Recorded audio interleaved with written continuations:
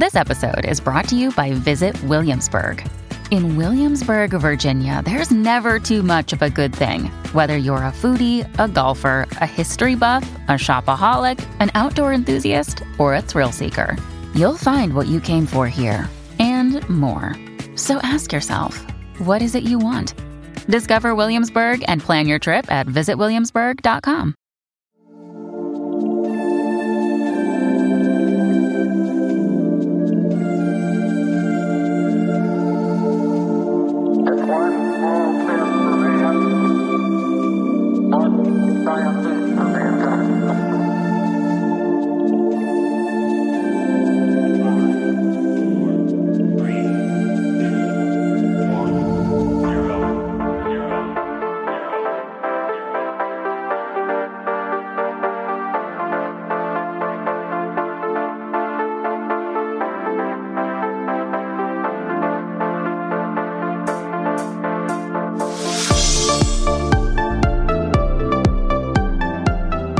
Hello, listeners, and welcome to Ohio Mysteries. This is our 10-minute mystery edition, a little slice of intrigue in the middle of your week. I'm your co-host, Steve Yoder, and with us, as always, is our storyteller and journalist, Paula Schleis. Hi, everybody. In the 1970s, one of pro golf's biggest stars, Columbus-born Jack Nicklaus, started the Muirfield Village Golf Club in the Columbus suburb of Dublin. And almost immediately, it began hosting the annual Memorial Golf Tournament, a PGA Tour event. Over the years, one thing that really stands out about this tournament is that it is inexplicably plagued by rain.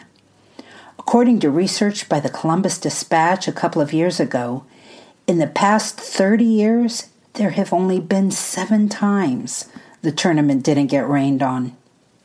Because this seems like a statistical anomaly, the good folks of Dublin have, of course, come up with a reason for it. It's a curse. And who is cursing the tournament? Well, you don't have to look far, because down the street at the corner of Riverside Drive and Stratford Avenue in Dublin is the grave of Wyandot Indian chief Shata Yaronia. To the white man, he was more commonly known as Leatherlips.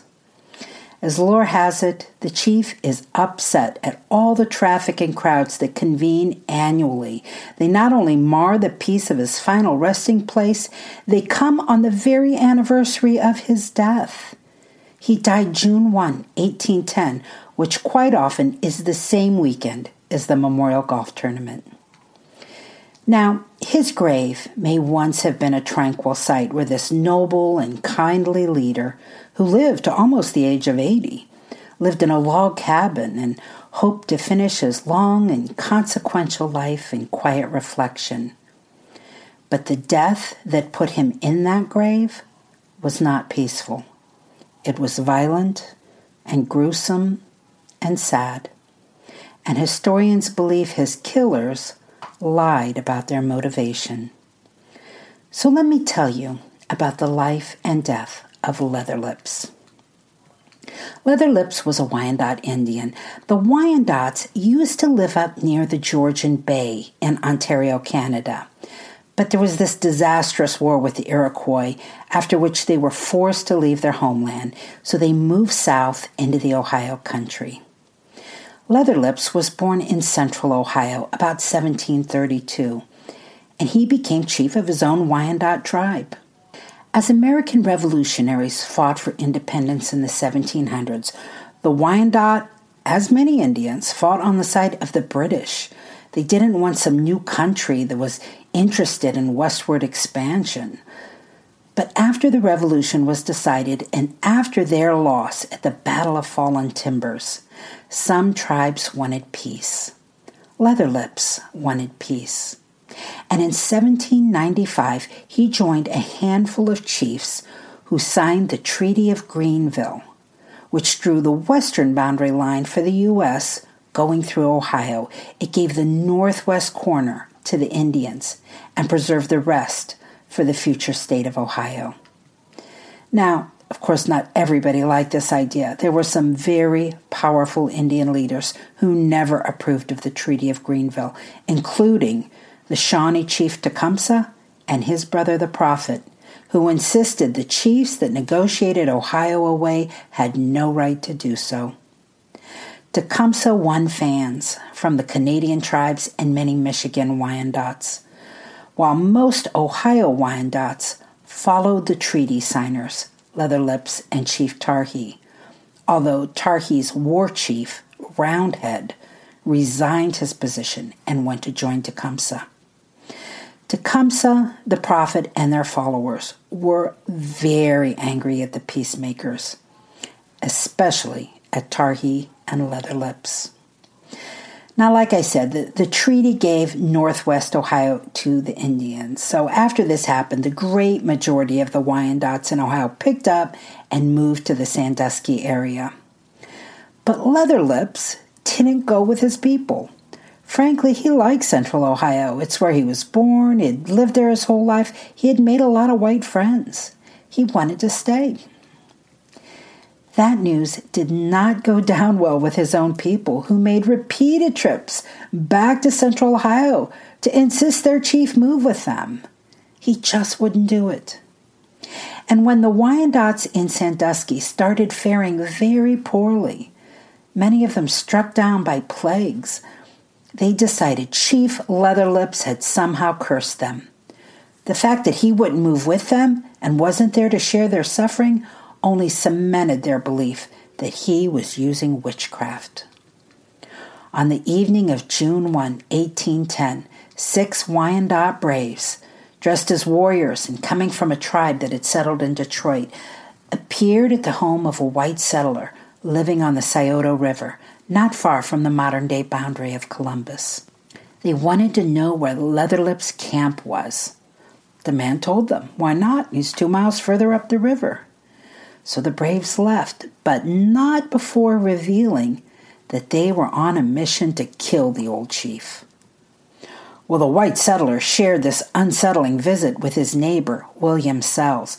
William and his brother John Sells had known Leatherlips for years, had considered him a good friend. They set off immediately for his camp. William Sells later gave this account. When he arrived at the cabin where Leatherlips lived, he found the 6 warriors seated in a grove of sugar maples, a short distance from the lodge. In the midst of them sat the old white-haired chief, his arms tied with a cord. A couple of other white men were there with the Indians, arguing in the old man's defense. They were brothers, the last name of Davis or David. Mr. Sells learned the Indians were trying the chief for witchcraft.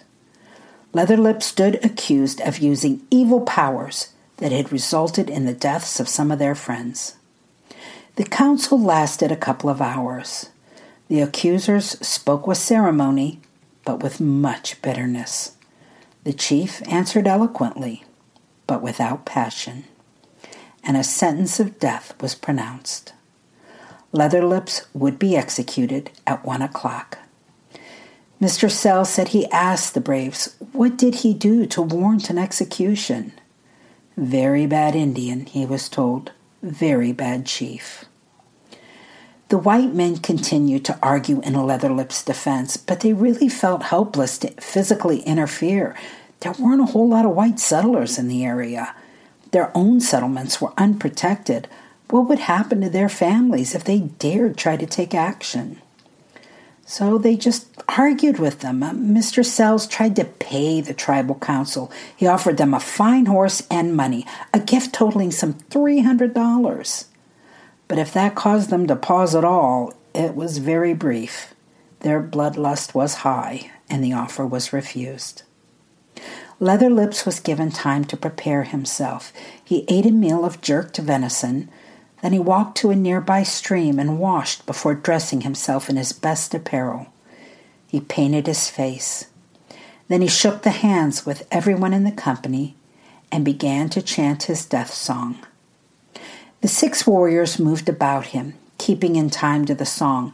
They formed a procession and led him some 80 yards further from the cabin, where a shallow grave had been dug. Leatherlips faced the grave and raised his hands to the sky. Then he knelt down to pray to the Great Spirit, his head still tilted upward. Mr. Sells tried to intervene again, declaring they were within the boundaries of a white settlement. If they were going to do this horrible deed, they needed to take it somewhere else. The Indians refused to leave. Till this moment, Mr. Sells hadn't seen a weapon. But then, suddenly, one of the braves produced a tomahawk from beneath a blanket. It happened quickly. He swung the tomahawk and, with Chief Leatherlip's face still raised up to the sky, the axe was planted firmly in his forehead. The chief was immediately rolled into the shallow grave and covered, and the warriors left the site immediately. A man who said William Sells told him this account said that in the retelling of it, Sells' eyes filled with tears, and he said, "Oh, how my heart was touched by the taking away of that good Indian. His word was as true as gospel. He proved it by his actions." Historians have had their hands full trying to figure out the details of this extraordinary execution.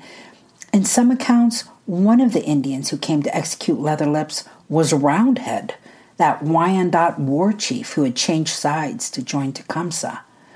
Other accounts say Roundhead chose the executioners and sent them, but didn't go himself. But one thing most historians agree on, it's unlikely that they were truly motivated by a charge of witchcraft. It's not that the Indians didn't believe in witchcraft. They did, indeed, executed a lot of people for that as well. Historians think, though, it much more likely that Leatherlips was executed on an order from the prophet, the brother of Tecumseh. Chief Tarhee and others who had signed that Treaty of Greenville had gone with their people, and they were out of the reach of easy retribution. But Leatherlips, living alone in his central Ohio camp, had no protection. For years, Leatherlips' grave was just a pile of rocks, but in 1889, the Wyandot Club of Columbus put up a proper tombstone. And in 1990, about 2 miles down the road, there's a 12-foot-tall portrait sculpture of the chief. Dublin Arts Council commissioned a Boston artist, Ralph Helmick, to create this limestone sculpture that rests atop a hill. By the way, if you live in Akron, you may be familiar with Treaty Line Drive. That's the name of a street that goes through San Run Metro Park. That was the border created by the Treaty of Greenville. East of that line was the United States of America. West of that line was Indian country. For a little while, anyway. As you know, from simply seeing Ohio's borders, that treaty is only going to be respected for a few years. By 1803, Ohio will be granted statehood, and that northwest corner that was given to the Indians would be taken back.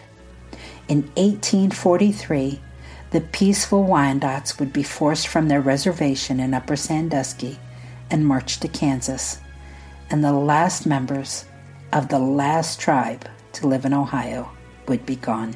That's it for our 10-minute mystery. We'll see you here next week for our next regular full-sized Ohio Mystery episode. In the meantime, enjoy the rest of your week, and may all of your mysteries have happy endings.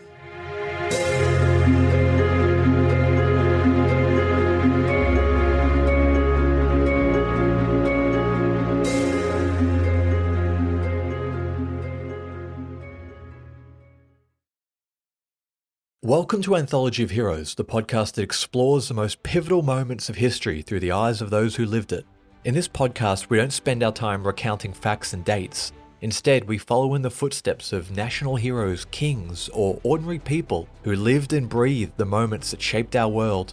We're not hemmed in by eras, borders, or religions. Instead, we seek out the tales of those who defied the odds and fought passionately for their beliefs. Whether they're right or wrong is up to you to decide. From Vercingetorix's doomed rebellion against Rome, to Osceola's unshakable war against the USA, all the way up to the inspiring Sobibor concentration camp uprising in World War II, Each episode is an immersive listening experience, blending music and sound effects to really draw you into the story. Our episodes go for about 45 minutes, making them perfect for your commute, and are crafted using a wealth of historical sources, which I list on our website if you want to learn more. I'm the host, Elliot Gates, and I'm thrilled to have you joining me as we uncover history's hidden gems and illuminate the faded pages of our past. Look out for the Anthology of Heroes podcast on Spotify, Apple Music, or anywhere else you get your podcasts from.